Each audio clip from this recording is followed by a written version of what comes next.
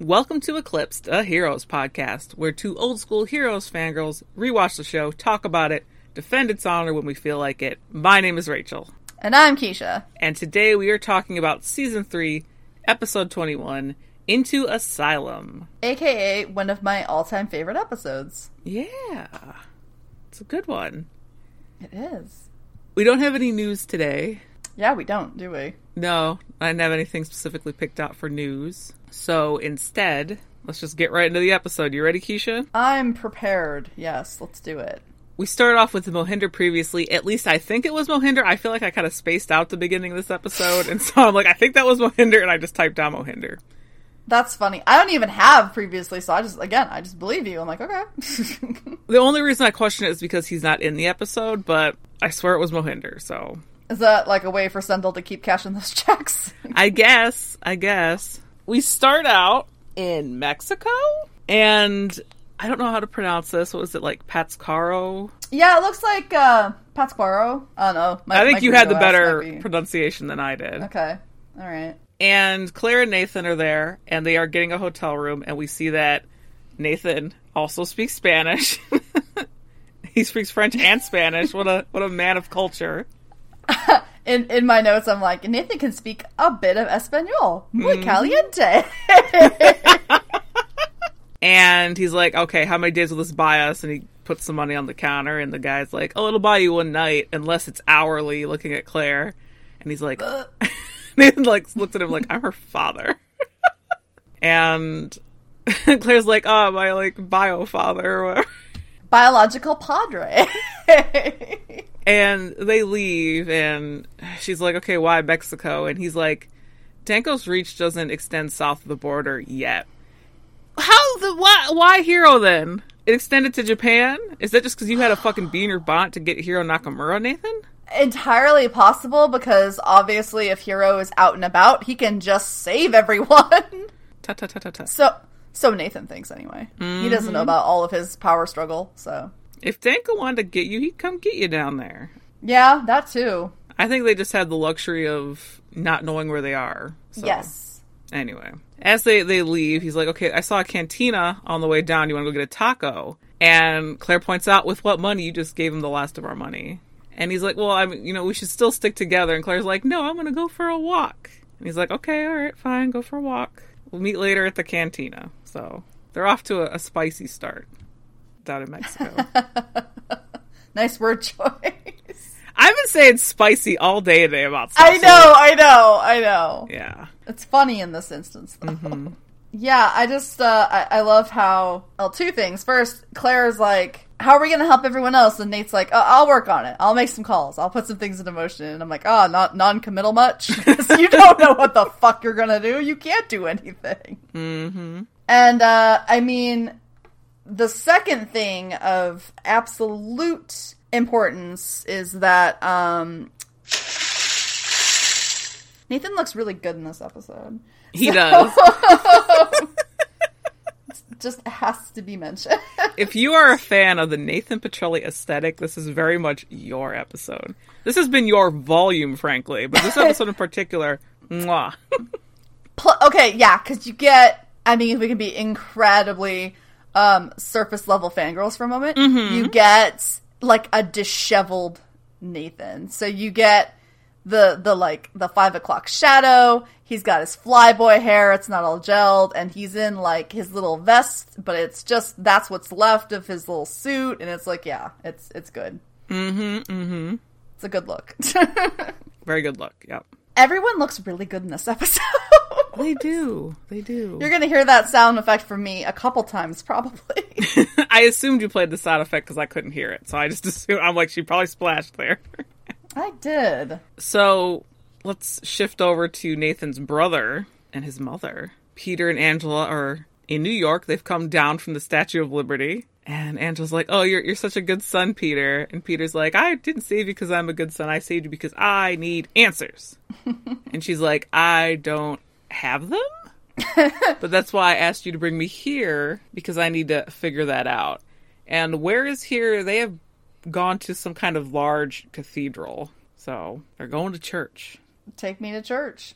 I like how Claire and Peter have very similar journeys this episode. I didn't think about that before. Mm-hmm. Where they're just, like, tugging on the sleeve of the people who either have answers or can usually get shit done, and they're not capable of doing so at this time. And having to try to, like, deal with that Struggle themselves. with that. Mm-hmm. Yeah, those expectations. That is very true. Yeah, when they showed up at the cathedral, I was like, oh, there's that Catholicism. It's jumping right out. Yep.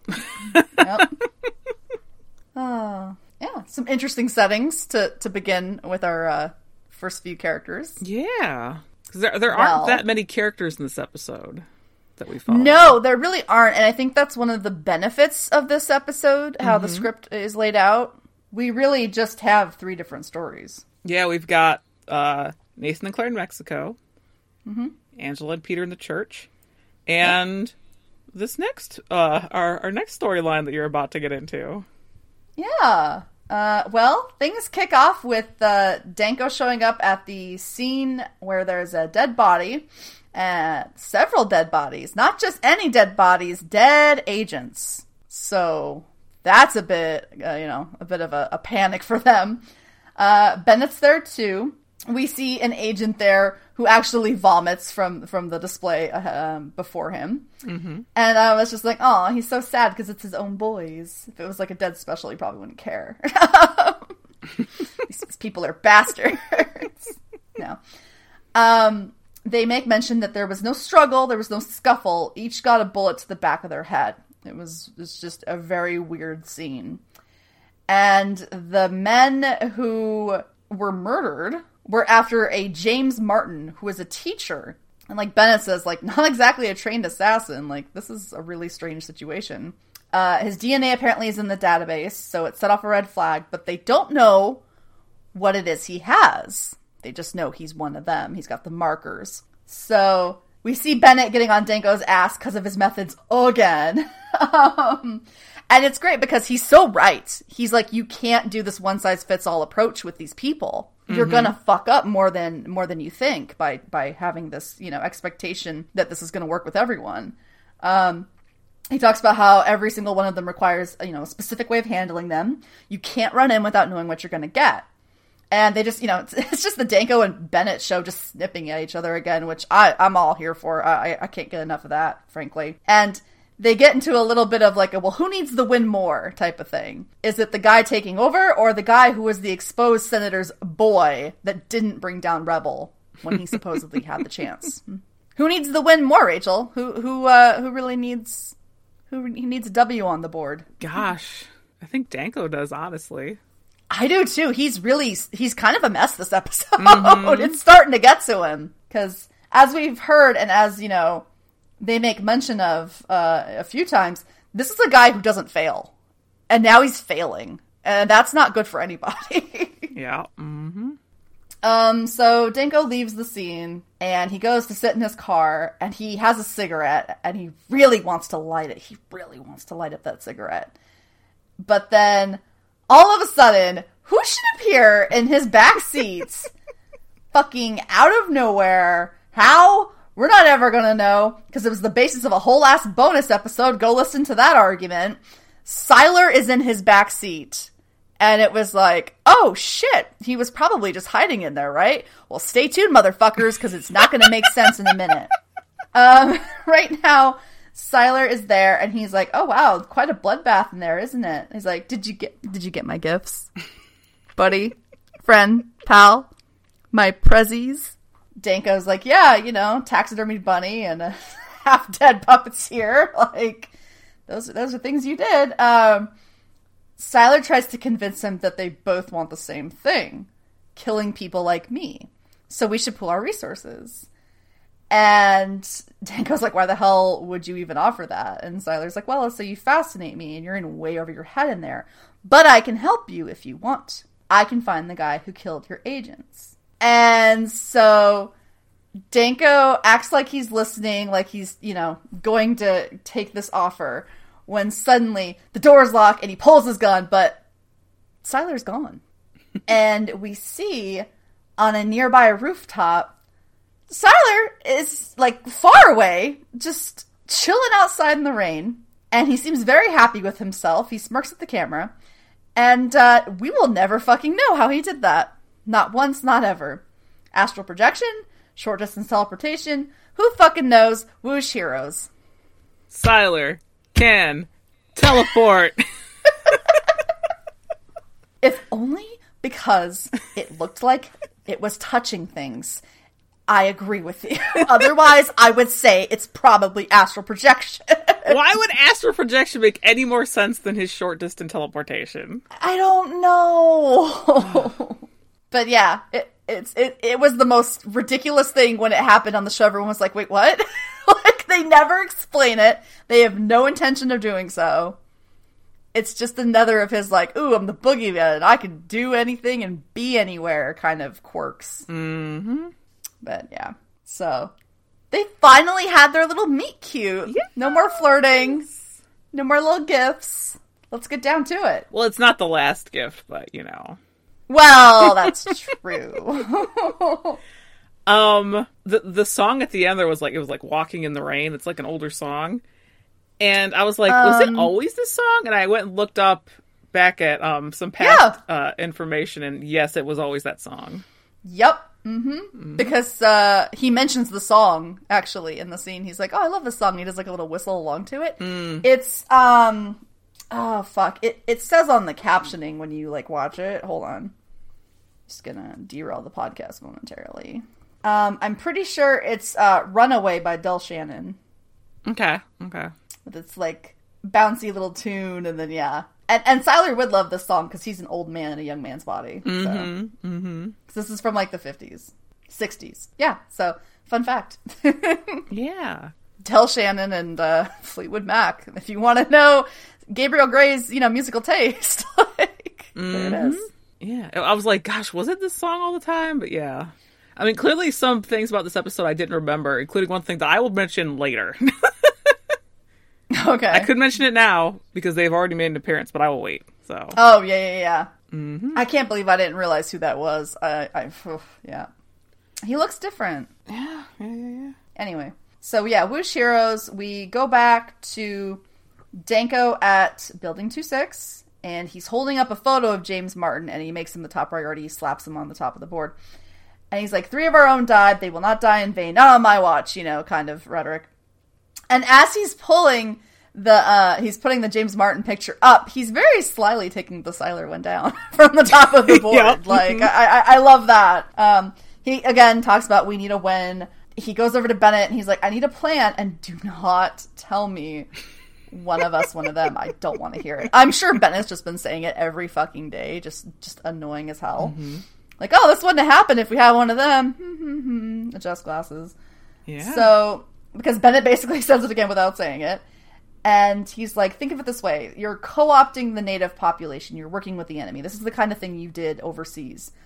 Allegedly. Because, Danko and his incredibly top secret files. And so Emil's just like, how could you work with them or trust them? And Bennett's just like, well, who said anything about trust? They're assets. They're weapons.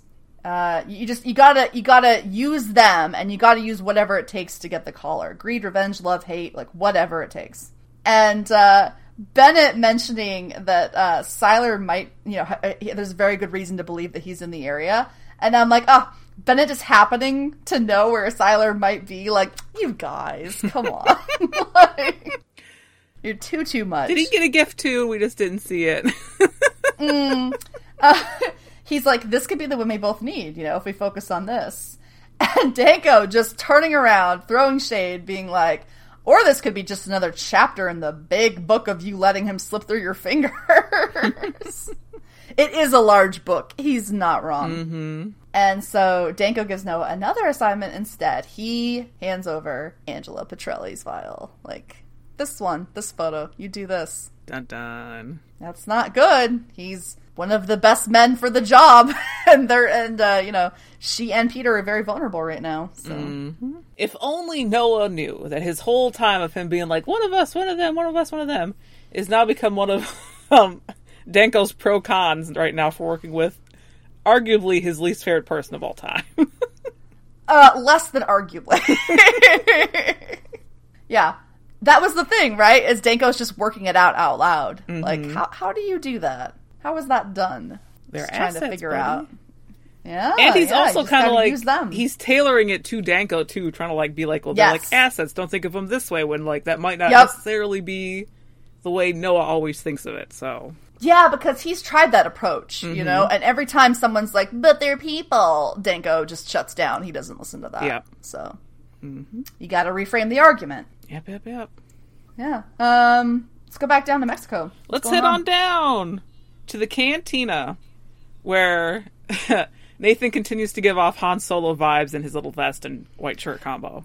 Oh my god, did you know how much I wanted to, like, when you said to the cantina, I just wanted to be like, do. Yeah, anyway. Claire comes in and she's got cash now. And he's like, oh, where did this come from? She's like, sold a kidney. And, I mean, she could have. Sold them both. Twice. She could have, but she didn't. No, she pawned her necklace that she was wearing that her father gave her. Well, her other dad gave her.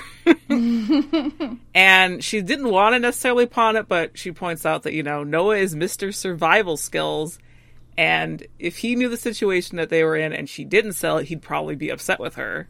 So good on her there. And Nathan's like, oh, you know, you didn't have to do that. I've got it under control, yada, yada, yada, the usual. And Claire's like, it's just call them up and tell them to stop what you started.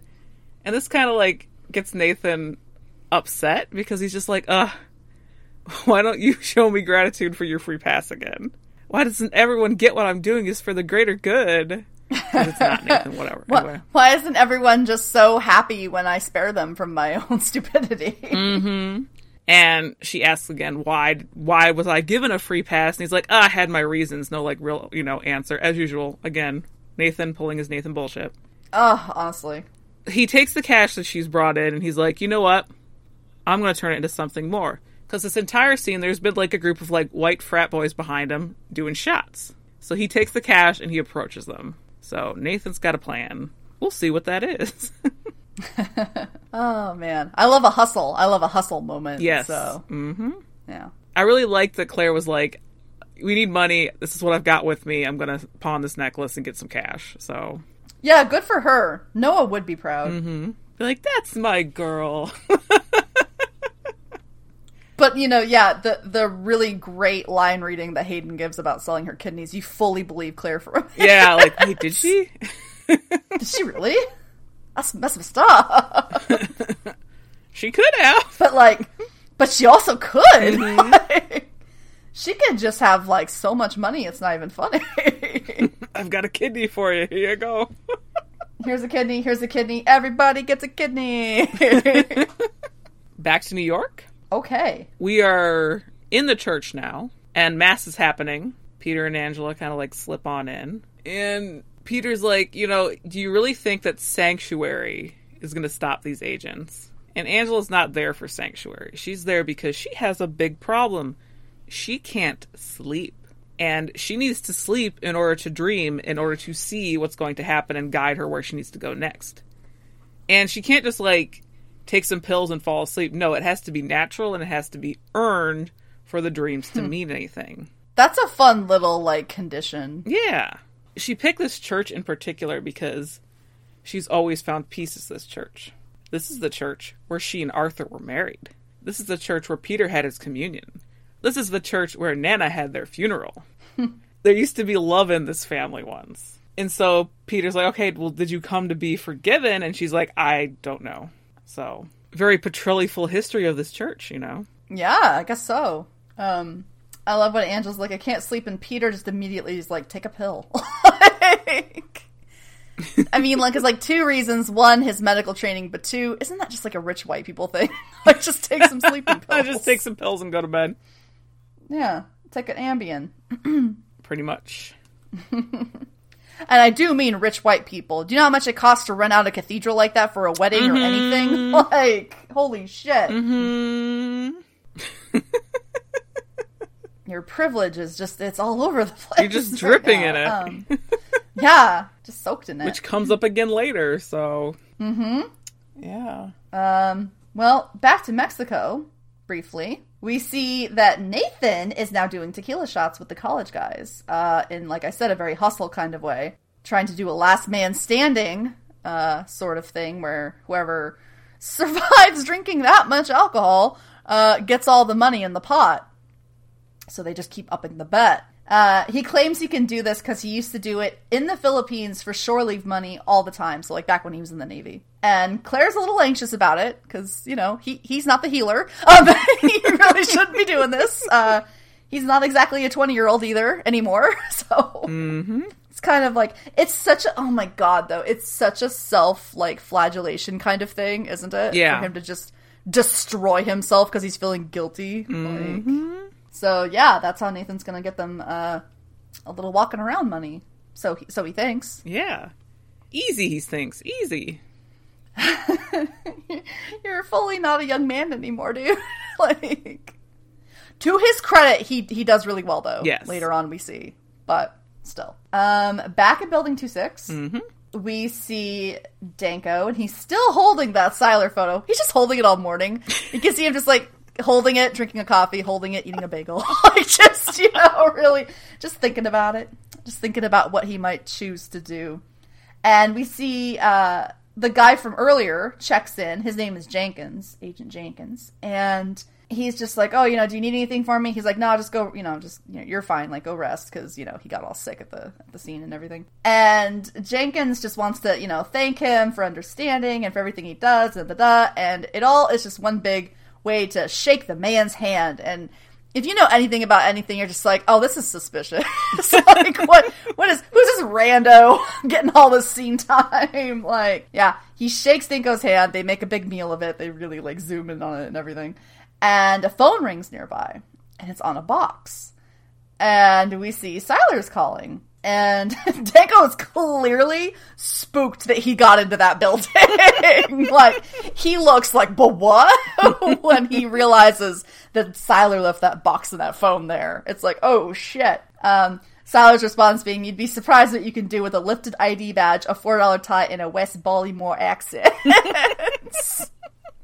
For all you people who remember his lovely days working with Noah Bennett, limited though they were. Siler is getting his life in this episode, okay? He is just having a hell of a time, and I love it. I am just so here for it. He's like, I've done some homework on your killer. He claimed another life, but the body was stashed. You missed it. I found it, of course, so you should probably look in the box. And, you know, if everyone's seen Seven, it's like, oh, what's in the box? It's very much an homage to that, because it's a head. And it's not just any head. It's the severed head of the real Agent Jenkins. Oh, shit. James Martin is a shapeshifter. That's not good. That's real hard to deal with. And fake Jenkins bails as this is all going down. Fakins, as I call him. So before you go on to, because we had a commercial break before you finish the scene. We did, yes. Agent Jenkins is played by Kevin Alejandro. And the realization that, wait a minute, Kevin Alejandro's in this? It was like, had me distracted for like half the episode. Because I'm like, did I remember he was in this? Did I just forget that he was in this? Because this was before, for people who don't know who Kevin Alejandro is. Yeah. He was in True Blood. I don't remember, what was his character's name in True Blood? He was Lafayette's boyfriend. Yeah, but I don't remember what his character name is. Jesus. There you go. Okay, thank you. Yeah. And more recently, he is in Lucifer. He is Dan on Lucifer.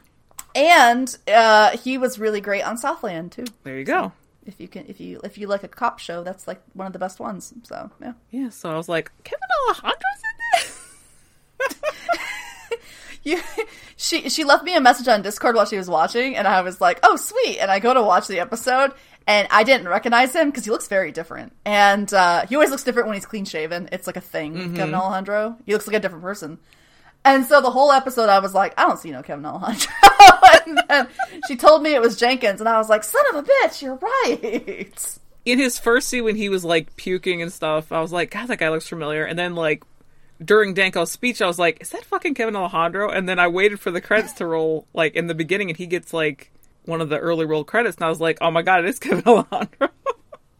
You know, I have to wonder if I didn't even think to look, you know, in terms of like, oh, this guy might be familiar. Because every time I feel that way about like a background agent or something, it's like, this person hasn't been in anything. Like, I'm always like disappointed. So yeah, that was Kevin Alejandro. He's been in lots of stuff. Yeah. He could be in the running for our biggest guest star on Heroes competition. He still loses to someone who's coming up in season 4, volume 5. I mean, you know, they also get more time than he does in this episode, so that's true. So that's a big part of it. Mm-hmm. Yeah, the person she's talking about, I said they were on Heroes, and she was like, "What?" This is another one I was like, I had no idea. No, like that one I actually remembered. I was like, "Oh fuck yeah!" Real fun little guest star for those who notice. So we have a commercial break, like Rachel said, and then we give chase. We go after the guy. Danko is fully after him, you know, firing his gun at him and everything. Just right there in the parking garage, which is probably not smart. And then Fakins, he touches a janitor as he's running. And he changes into him down the way. Because it just takes a touch, apparently. And they grab the real janitor just in case, because, you know, anybody at this point could be him. Oh, it's like the Thing. To, you know, like right in the nick of time, James Martin is able to escape into the crowd outside of the parking garage in the rainstorm that will never stop, and is also in DC and New York at the same time. Yeah, I'd buy that. I guess so. Close enough. Because I was complaining about it. Yeah. I was like, do they have a separate Building 26 elsewhere? But no. Well, you know, rain machines are expensive. You gotta use that fucking thing. So. Get all the use you're going to get out of it. Mm-hmm. But yeah, another L for Danko, who really needs a W. Yeah, he's probably going to get pretty desperate to get that W. Increasingly so. We won't concern ourselves with that at the moment. Nah. How are things going at the cathedral?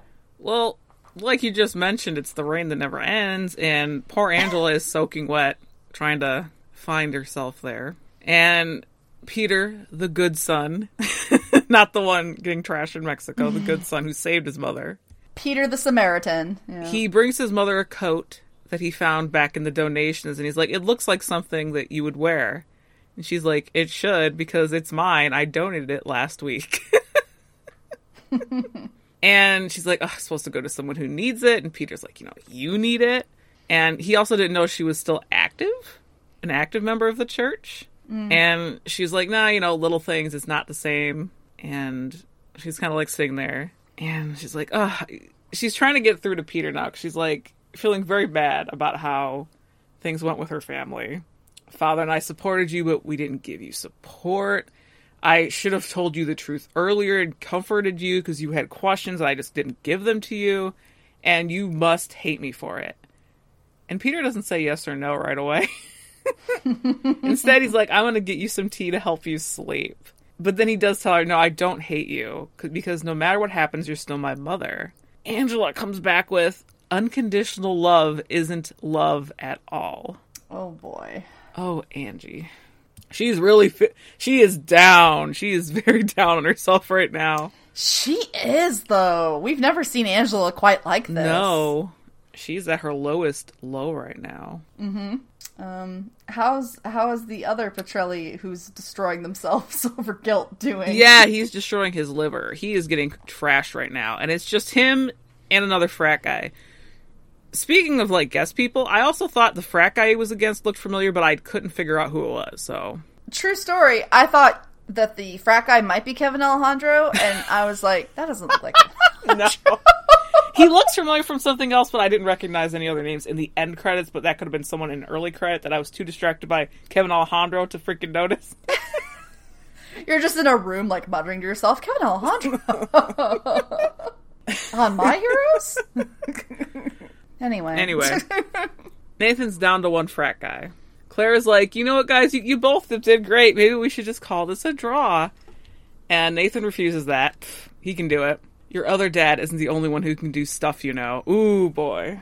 Ooh. There's daddy rivalry in this episode. And right after he says that, though, he, like, passes out. And the college guy's like, well, better get your old man to bed. Claire's kind of freaking out, like, there goes all our money. She's like, how about a rematch? And here we'll bet, she bets Nathan's watch. on the rematch. And the frat guy's like, nah, you know, I'm 22 shots deep. You're kind of late to the party. And she's like, well, I guess I'll start catching up then. And she starts doing shots. So now Claire's going to take over. Going to put her liver to good use. Yeah, that's the thing that's so funny about Nathan being so stubborn is it's like, hello, your answer is waiting in the corner with a regenerating liver. Like, he probably didn't think of that. I know. Like, honestly, it never came to his head all the different things that, like, her ability means. I'm trying to figure out how much alcohol content is 22 shots of tequila. I'm trying to see just how turnt Mr. Petrelli got. So. Mm-hmm.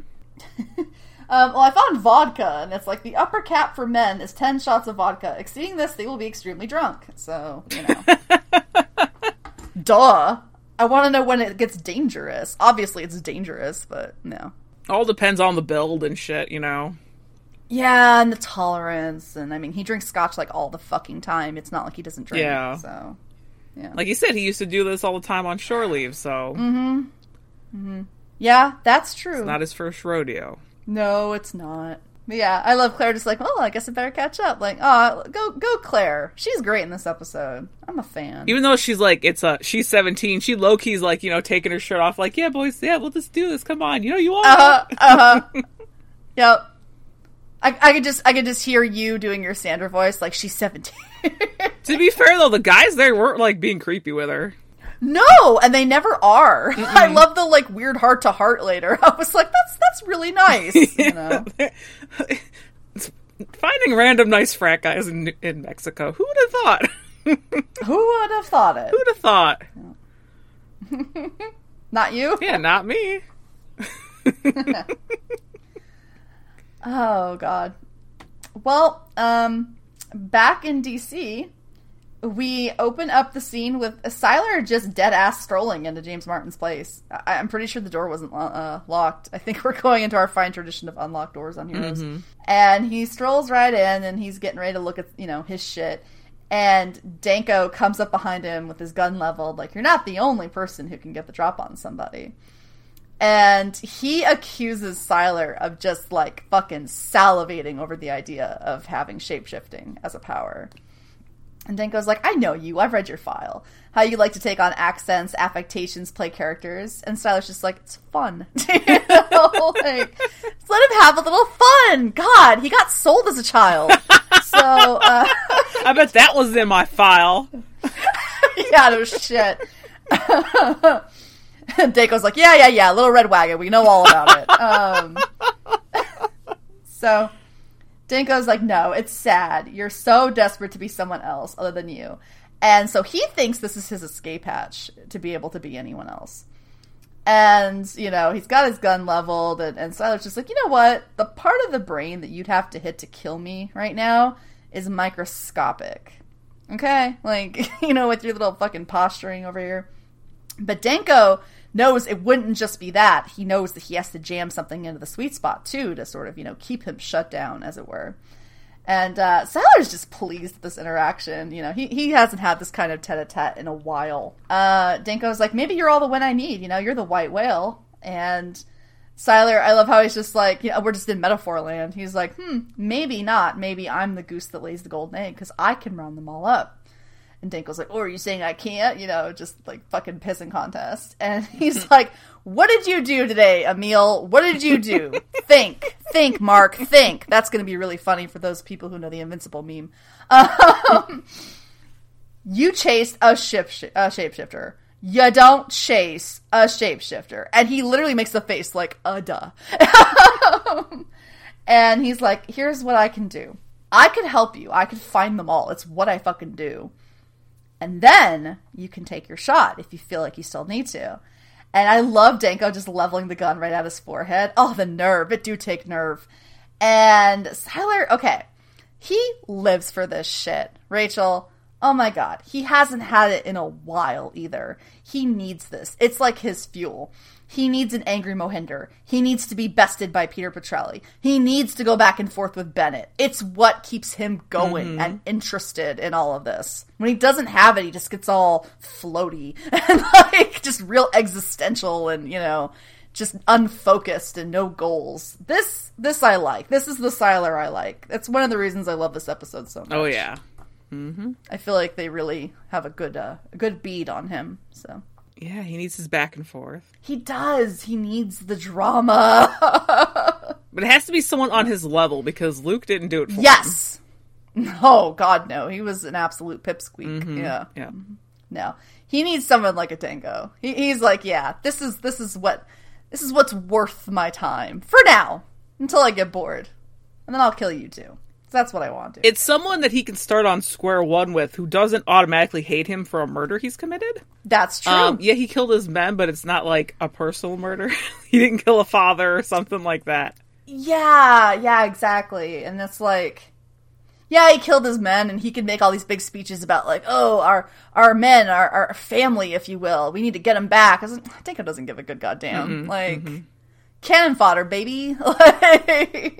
Yeah. Yeah. Any other thoughts about their little apartment meeting? Not yet, no. So going back into the church, we see Angela's praying, and Peter just kind of leads her to it. And he goes over, and he's looking at the candles, and he looks up at, it's like a Jesus statue, and he does a prayer of his own. And this is one of the very best Milo Ventimiglia scenes in the show. Whenever people are like, nothing past season 1 is worth anyone's time, this is one of the things I always think of first in my head, is Milo just knocking this out of the fucking park. Because not only is it great acting, but it just really works with where Peter would be at as a character after everything he's been through. It's such good writing. And so, if you'll allow me, I wrote the whole thing down. Please do. Yes. I asked to be extraordinary, and I promised to make the world a better place. So when I got my chance, I lived up to my end of the bargain. And then he just glares upward at the ceiling. And he's like, for what? I'm running for my life. A lot of people are running for their lives. They're hurt and they're dying. And I can't, and his voice like catches, I can't help them. Do you even care what you put people through? I mean, when I kneel here before you and I ask for help, do you even listen? And I'm tired of fighting. And I'm angry. I'm angry at my father, Nathan, and my mother.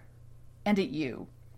We had a deal, and I think it's about time you lived up to your end.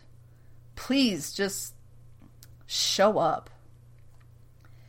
And suddenly, a gust of wind blows the candles out in front of him, and we look and see that agents are walking into the cathedral. They have arrived. So Peter gets Angela, and they go and hide in the confessional. Really need you now, God. If you're gonna do something, this would be the time. Just his like, oh God, it's so good. It's one of the best Peter Petrelli character moments. It's amazing. It's really good. Yep. Nothing like an angry lapsed Catholic. It's very parallel as well to like Nathan's cathedral scene in like season 2. Yeah, definitely. It's just such an interesting thing to see. Peter helpless and scared and angry and kind of bitter, and he really should be at this point. It makes sense. So he has every right to be. Exactly. So they're hiding in the confessional, not like the best hiding place, but hopefully it works out. I love that when the men came in, the priest was all like, what are you doing? Why are you here? Yeah, exactly, because they're like, you're harboring fugitives, and the priest is like, I don't care. Like, you don't do this. Yeah, get the fuck out. What Peter mentioned early, sanctuary. Like, that's a thing. So, well, how's Sylar and his new best friend? How are they doing? Are they getting along? Well, Sylar's being a real shit right now, and he's just, like, slapping books off of James's floating shelves. And Danko is not thrilled with Sylar's method right now. He's like, we are wasting time. He's got to be, like, halfway across the country by now, and Sylar knows that he has not left the city yet. We all crave routine, we just gotta figure out what his is. You can tell everything about a person from their belongings. Little flashback to season 1, Sylar's apartment. Oh, very that, yeah. He mocks Danko, because he's like, I thought you would be better at this, because you're a shapeshifter too. You have nothing to, define you. And he goes into the closet And he's like, okay, look at this. This closet right here is full of costumes. You have an Armani suit, some nurse's scrubs. He's trying on personalities like clothes, like costumes, literally. And what's the common denominator? It's power. Roles that give him something he'd want but couldn't have. And it's like, to screw people or to screw people? And why not both? He even laughs at his own joke. He chuckles at his own joke. He's like, He hands Danko a bunch of photos. It's like, you notice something. Well, it's a bunch of photos of a bunch of different guys and a bunch of hot ladies. Well, turns out these bunch of hot guys are all the same guy. It's all James. And at the same time, they're looking around. They both pick up a matchbook for a club, the Garden of Eden. So they know where he most likely has gone next. Oh, man. When they find the photos and Sylar says that he's with different women of allure... Mm-hmm. I was like, at least he didn't say females, I guess. Like, what kind of weird way to describe a person? Oh my god. Oh, Sylar. That is a weird way to describe people. Yeah. Yeah. I'd allege he's a virgin, but we know that's not true. Yeah, we know it ain't true. We've seen it. We've seen it. Noah Bennett has seen it. Noah's seen it. God damn it. Yeah. Anyway. Yeah. I love Sylar wrecking his shit. I love that so much. Just breaking stuff. He doesn't care. He never cares. Yep. He'll stick you to a wall with utensils. He doesn't care. No, it's like when he was going through Mary and Luke's mail. He doesn't give a fuck. Mm-hmm. Drinking from their frickin' coffee. Yeah. Yeah. Yeah. Were you not taught any manners, child? God, I bet you... Well, I mean, like, we saw, like, the plastic on the furniture kind of life he had. So, now this is his way of just being like, I'm gonna leave a mess everywhere. Mm-hmm. Do what I want. Pent up mess. Yeah, pent up mess. Isn't that just Sylar in a nutshell? It really is. So. Well, back to Mexico? Back to Mexico. We've got Claire knocking back shots. And the frat guy's like, geez, what do you weigh, $110? And she's like, excuse me? He's like, look, I'm just saying, you don't even look drunk. And so she then puts on, like, oh, no, I'm drunk, ha ha ha ha ha, you know? You're just jealous I caught up. After I put your old man to sleep. And they're both he's kind of like leaning against the table and he's like, you know what?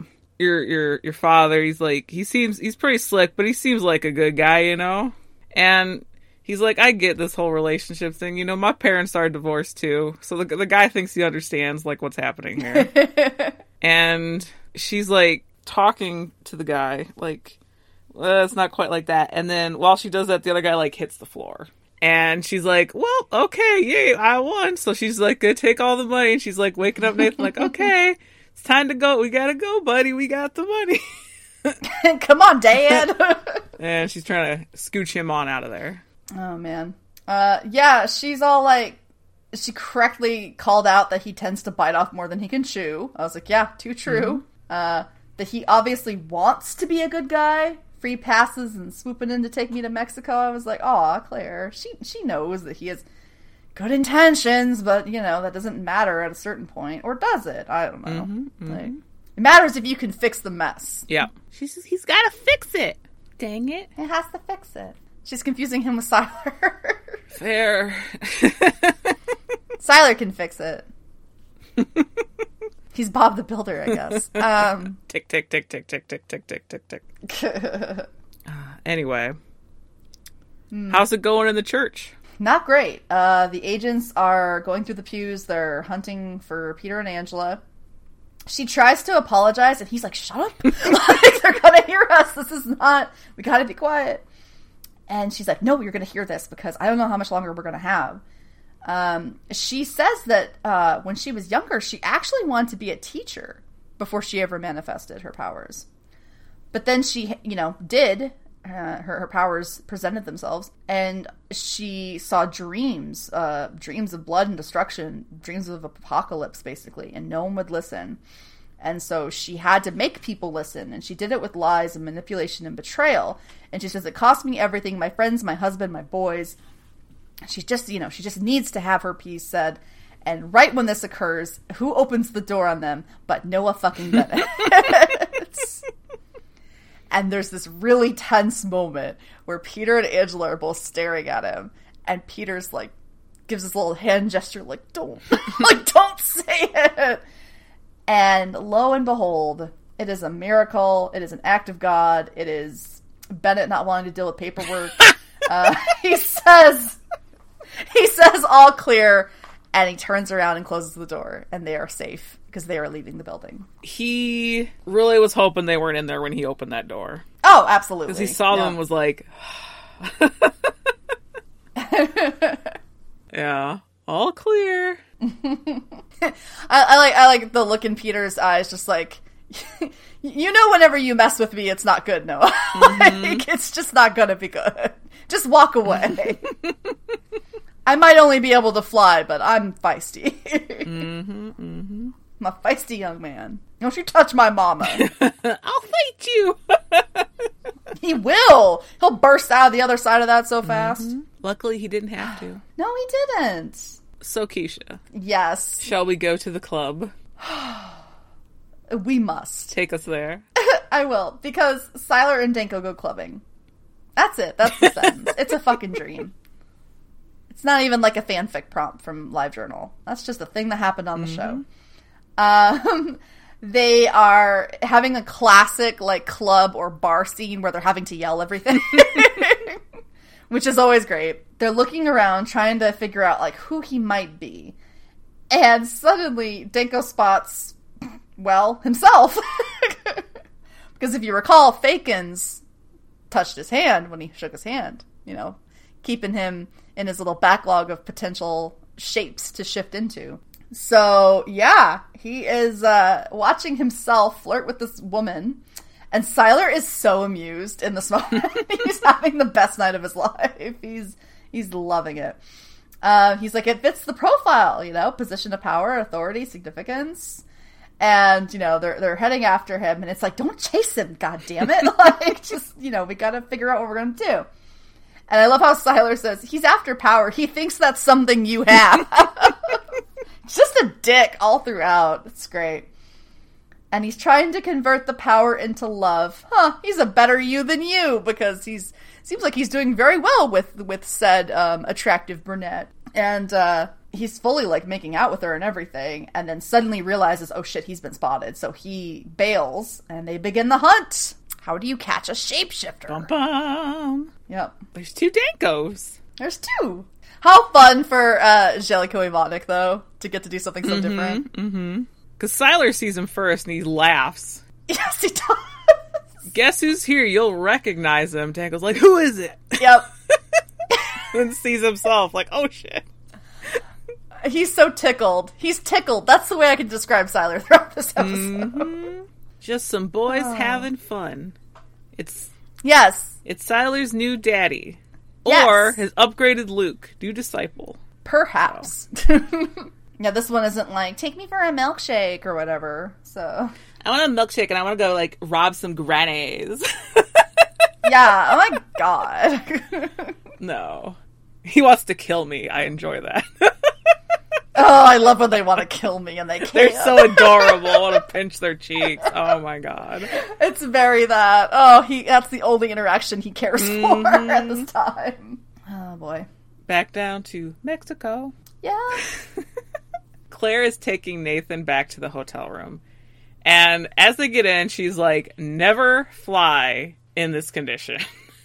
And as we were talking earlier, Nathan is like, how are you not in this condition as well? And tissue regeneration includes her liver tissue. And he just, like, gets quiet and he's like, you know, yeah, really, I didn't know that. And he starts apologizing for himself. She helps him, tries to help him get to bed, get his vest off. And he's like, ugh, I really messed up, didn't I? And Claire's just like, I don't want to deal with drunk men right now. It's fine. Just don't worry about it right now. But, he's got the booze in him, so he's going to get to talking. It's not all like Nathan quiet, like, I'll handle it. He's actually going to pour a little out for Claire right now. Oh, yeah, honesty. You know what you did when I learned about you? What I always do. I denied there was a problem. Truth is, Claire, I get a pit in my stomach every time I think of you. I thought, hey, maybe if I kept distance when the time was right, we'd catch up. But look at you, I've missed my chance, you're all grown up. And Claire's like, hardly. And then he's like, oh, Claire, do you want to know why I gave you a free pass? Here's the answer. Because he thought he could win her over with just one move. Which, again, we're like, I think even Noah was like, you can't do it. Claire's gonna hate you, bro. Mm-hmm. But, didn't want to listen to the man who's raised her, but whatever. Even now, he's using her as an excuse to hide behind the mess that he made. And then he lays down, and he's like, everyone's counting on me to fix it, and I'm gonna try. I'm gonna fix it for everybody. Peter, my mom, you, gonna fix it all. And he kind of like falls asleep, and Claire is like in fucking tears right now. Yeah, no shit. And she finds a blanket and puts it on him, and yeah. I love when he says he's gonna fix it, and he's like, everybody, Peter, my ma. He still says ma. It's such a wonderful Nathan-ism. Yep, that is true. It's like, I hate so much when there's a writer on the show who makes him say, like, mom or something. I'm like, no, he says that ma. That is true. Nathan says it's ma. Peter says mom. Oh, man, all these confessionals with the fucking Petrellis this episode. Angela out of fear, Nathan out of alcohol. Peter out of helplessness and anger. And frustration. After that emotional journey, we're going to go back to the club. And Danko's at the bar. Is Danko at the bar and Siler comes up? See, this is a case of Rachel doesn't take good Siler because she thinks Keisha's going to have it, but the way this episode shook out, Rachel has to do Siler stuff, so. Yes. Yes. Because Siler pops up kind of like, kind of awkwardly when they're like, I lost him. Yeah. So, Danko's at the bar, Siler rolls up, Danko says, I lost him. Siler's like, oh yeah, me too. Guess he's gone for good this time. So like, all right, let's go. And Siler is kind of confused why Danko's like, oh, let's go? What do you mean? And he follows Danko outside. And Danko turns around and shoots him in the chest. And who comes running up behind him but actual Siler? You killed him. No, I didn't. He's still alive. And so, oh my god. That fucking moment, you can't gloss over the moment of their ultimate friendship becoming a thing when he's like, no, he's still alive. Mm-hmm. Like, you can do your thing, friend. Siler's face of glee. It gets even more gleeful, though, after Danko asks him another question, which is like, wait, can you do it without leaving the thing? Like, he motions to his head, and oh my god, Siler is fucking stoked right now. He's like, oh, this is gonna be a delight. He's so thrilled, and we get a little thing at the end where we get to fake Siler screaming. Little cowardly Quinto. Oh, it's excellent. Can you do it without leaving the... He's like, oh! Siler's got a new friend, yeah. He does. That's everything he wants with, like, anyone, my lord. Yes. Best day ever. For now. Mm-hmm. He's having a great day. Okay, so... that for Siler, that thing when you go out to the club with your wingman and the only person you go home with is yourself. I also just, again, very surface level. Yeah, obviously James Martin was gonna see fucking Quinto and be like, that's an upgrade. The scene plays out though also where you're like, you think Siler is moving up to Danko, and Danko's trying to play it off like, oh, I'm the fake Danko's trying to be the real Danko, and then you get the reveal like, oh, wait, no, it was Siler? Mm-hmm. Yeah. Because he was going to shoot Danko. Mm-hmm. Yeah. Siler ain't got no time for no guns. Nah. Oh, good lord. Those two. I look forward to their fun misadventure. Indeed. Well, how about a little morning after for all the Petrellis involved? Sounds great. Well, first in Mexico, we have Nathan and Claire. And Nathan's like, oh, you bailed me out with those kids. And Claire's like, yeah, well, And she's like, so are we going to go straight to Washington? Or, like, what's the plan? What are we doing? And Nathan's like, I didn't make any calls. I don't have any friends on the Hill at the moment. he admits, finally, he's like, I don't know what to do. I overreached, I screwed up, and now it's way beyond my control. Some things are bigger than one man. No fucking shit, Nathan. I wish I knew your middle name and I could call you that, Petrelli, because, like, god damn. Your big epiphany in this moment. Daphne could still be alive if not for you. She'd find a way to walk in the fridge, let's be real. Justice for Daphne. Justice for Daphne. I just rip open my shirt and I have a Justice for Daphne shirt on under it. Oh, God. So, Claire's like, you know what? I often thought about you. Like, I thought about what my real dad could be like, who he could be, you know. And I met you, and you were more amazing than anything I could have imagined. You could do anything you want. You can fly. Everyone thinks that's so much cooler than Nathan does. Like, yeah. And she's fully crying in this moment, by the way. And she's like, you were supposed to be Superman. Like, what the hell happened? I am disappointed. Mm-hmm. It's a big oof. Big oof for hungover Nathan in this moment. Mm-hmm. Poor Claire. And any comment about that? Well, yeah. Well, like, at the beginning of the scene, Claire is sleeping in the chair. And Nathan is already awake, being handsome and smug, leaning against the wall while she wakes up. Yes. Yes, that's true. That's true. Handsome and smug, indeed. And then that gets broken down real quick. It's like, if I may, just like, you know, why like Sylar always ends up being Nathan in all the features, because they both do handsome and smug really well. It's not a big leap. Like, oh, but if we want to take a moment, he just killed a shapeshifter. Huh. Everything's head. I wonder. 5 years gone. I wonder if the harbinger of doom that is 5 years gone may still occur. Because a lot of stuff from it is happening right now. Yeah, fate's interconnected. Yep. Can't avoid it. Well, back in our little cathedral setting in New York, Angela finally got some real sleep. She's fell asleep in the pew. She's against Peter right now. Mm-hmm. And she tells him that she had a dream. And he's like, what about? And she's like, that. And she looks up at a stained glass window of, like, a woman. I don't know who that's supposed to be. Is it, like, a... It's an angel. Oh, okay. That's not how they look, but alright. Yeah, so she's like, about that. Or should I say her? And she's being really vague. And she's like, I know what we have to do now. We need to go find Nathan and Claire. Gotta bring the family together. And then we gotta visit my sister. And Peter's like, sister? Like, I've grown up with you my whole life. Where did this sister come from? And Angela, they stand up, you know, they're getting ready to go, and she gives Peter a little slap, and it's like the best little, like, she's doing all right. She's getting back, she's getting her groove back, as it were, slapping around Peter. I forgot that she did that. I was like, oh, she gave him a little slap. A little love slap. Nostalgia. A little tap. Like, I don't need your judgments about my freaking hidden sister. Yeah, I can have a hidden family member all I want. God. Yeah. So, yeah, little moment there. They've got a plan. At least someone has a plan. Yeah. And we see Claire and Nathan one more time. And Claire is waiting at a bus stop, and Nathan strolls up to her. Again, handsome and smug. Very the way to describe him at this moment. And he's like, well, what are you doing? And she's like, there's a 8:15 to San Diego. With her, like, fucking high school Spanish. I love it. And Nathan, he's like, oh, well, what time is it right now? Kind of thing. And you know, he doesn't have his watch, that fancy watch that was brought up at the bar. Because he went and pawned it, and he got her Bennett necklace back.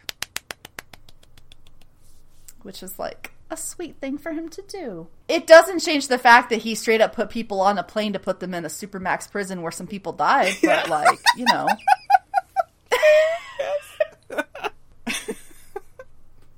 Yeah. I told you what John Oliver called George W. Bush, right? Because it makes me think of Nathan in this moment. Like, aw, Nathan is the world's most adorable human rights violation. Oh, man. Yeah. Well put. Yep. Yes, indeed. So he's like, well, I'm heading back up. You coming? They're gonna head off together, they've decided. Yeah. And, yeah, we're bringing the Petrellis back together in the future, it looks like. That'll be interesting, considering all that's occurred. Yeah. I wonder if Peter will try to punch his brother. I hope so. He deserves it. Me too. Yes, he fucking deserves does. it. Did you buy a souvenir for Peter? Because he's gonna be pissed. Oh, man. All right, well, let's close it up. Yeah. So, Noah walks up to a body bag that is right by Danko, and he unzips it, and who is inside but Siler? And Noah's just like, holy shit. And he turns his head and sees the knife is back there, and Noah is gobsmacked right now. Yes. A woman walks by him, an agent, and she's like, are you okay? And Noah does not look okay, so it's you see why she'd ask. No, he doesn't. He is shook. Yes. He's like the definition of shook at this moment. We cut away from him to seeing Angela and Peter leave the church hand in hand. Just for a hot second, they're on their way, because there's some song over this. I don't know what song it was, so I didn't make a note of it. We cut back to Danko trying to have a cigarette again, and the lady agent getting in the car with him. And she snatches the cigarette from his hand. Those things will kill you. And Danko asks, how did it feel zipping up that body bag? And the lady leans back in the seat and shifts into Siler. Cathartic, poetic, tactically fortunate. It'll be easier for us to operate if everyone thinks I'm dead. And Danko's watching him the whole time. If we do this and you succeed, you'd be the only one left. And Siler's like, funny how that works. To be continued. Oh, man. I love that. If we succeed, you'd be the only one left. Yeah, his little smirk when when you realize part of the plan is Siler wants to be the only special left. So his desire is to be not the most special, but the only special. Well, there's only one way to feel about that. Hell yeah. Oh, boy. Oh, that little rascal. He doesn't want to be, the very best. He wants to be the only one. Mm-hmm. That's not good. And potentially not possible, but Well, sure. Yeah, I love how Noah was just completely thrown off by seeing Siler in a body bag. His gift from Danko. Not only is it a gift, it's such a fuck you. It's not that hard. Yeah, I did it. Here's my win. Eat it. Eat it like your sad bowl of Bachelor cold cereal. I got Siler. You couldn't get fucking Angela Petrelli. Couldn't get an old lady, and I brought down the serial killer. Hell yeah. Oh my god, I love it. This is such a great episode. Definitely a good one. Mm-hmm. Yeah. It slapped, yeah. Yep. It, dare I say, it slaps. Mm-hmm, mm-hmm. Yeah, Volume 4, people sleeping on it. It's a good volume. Yes, abso-fucking-lutely. There's a lot of really good episodes in Volume 4. People just got pissed that Nathan was the villain. Oh, yeah. People really didn't know. They were really up in their feelings about that, but it makes sense. Mm-hmm, mm-hmm. Up to and including his, being a half-assed villain. Yep. Yeah, that's why it works. So. Mm-hmm. I got so jazzed about this episode that I'm like, wait, what's next week? I don't even remember which episode it is. I have zero idea as well what next week is. We are getting toward the end of season 3, so. Yeah, can you believe? I mean, we're right there.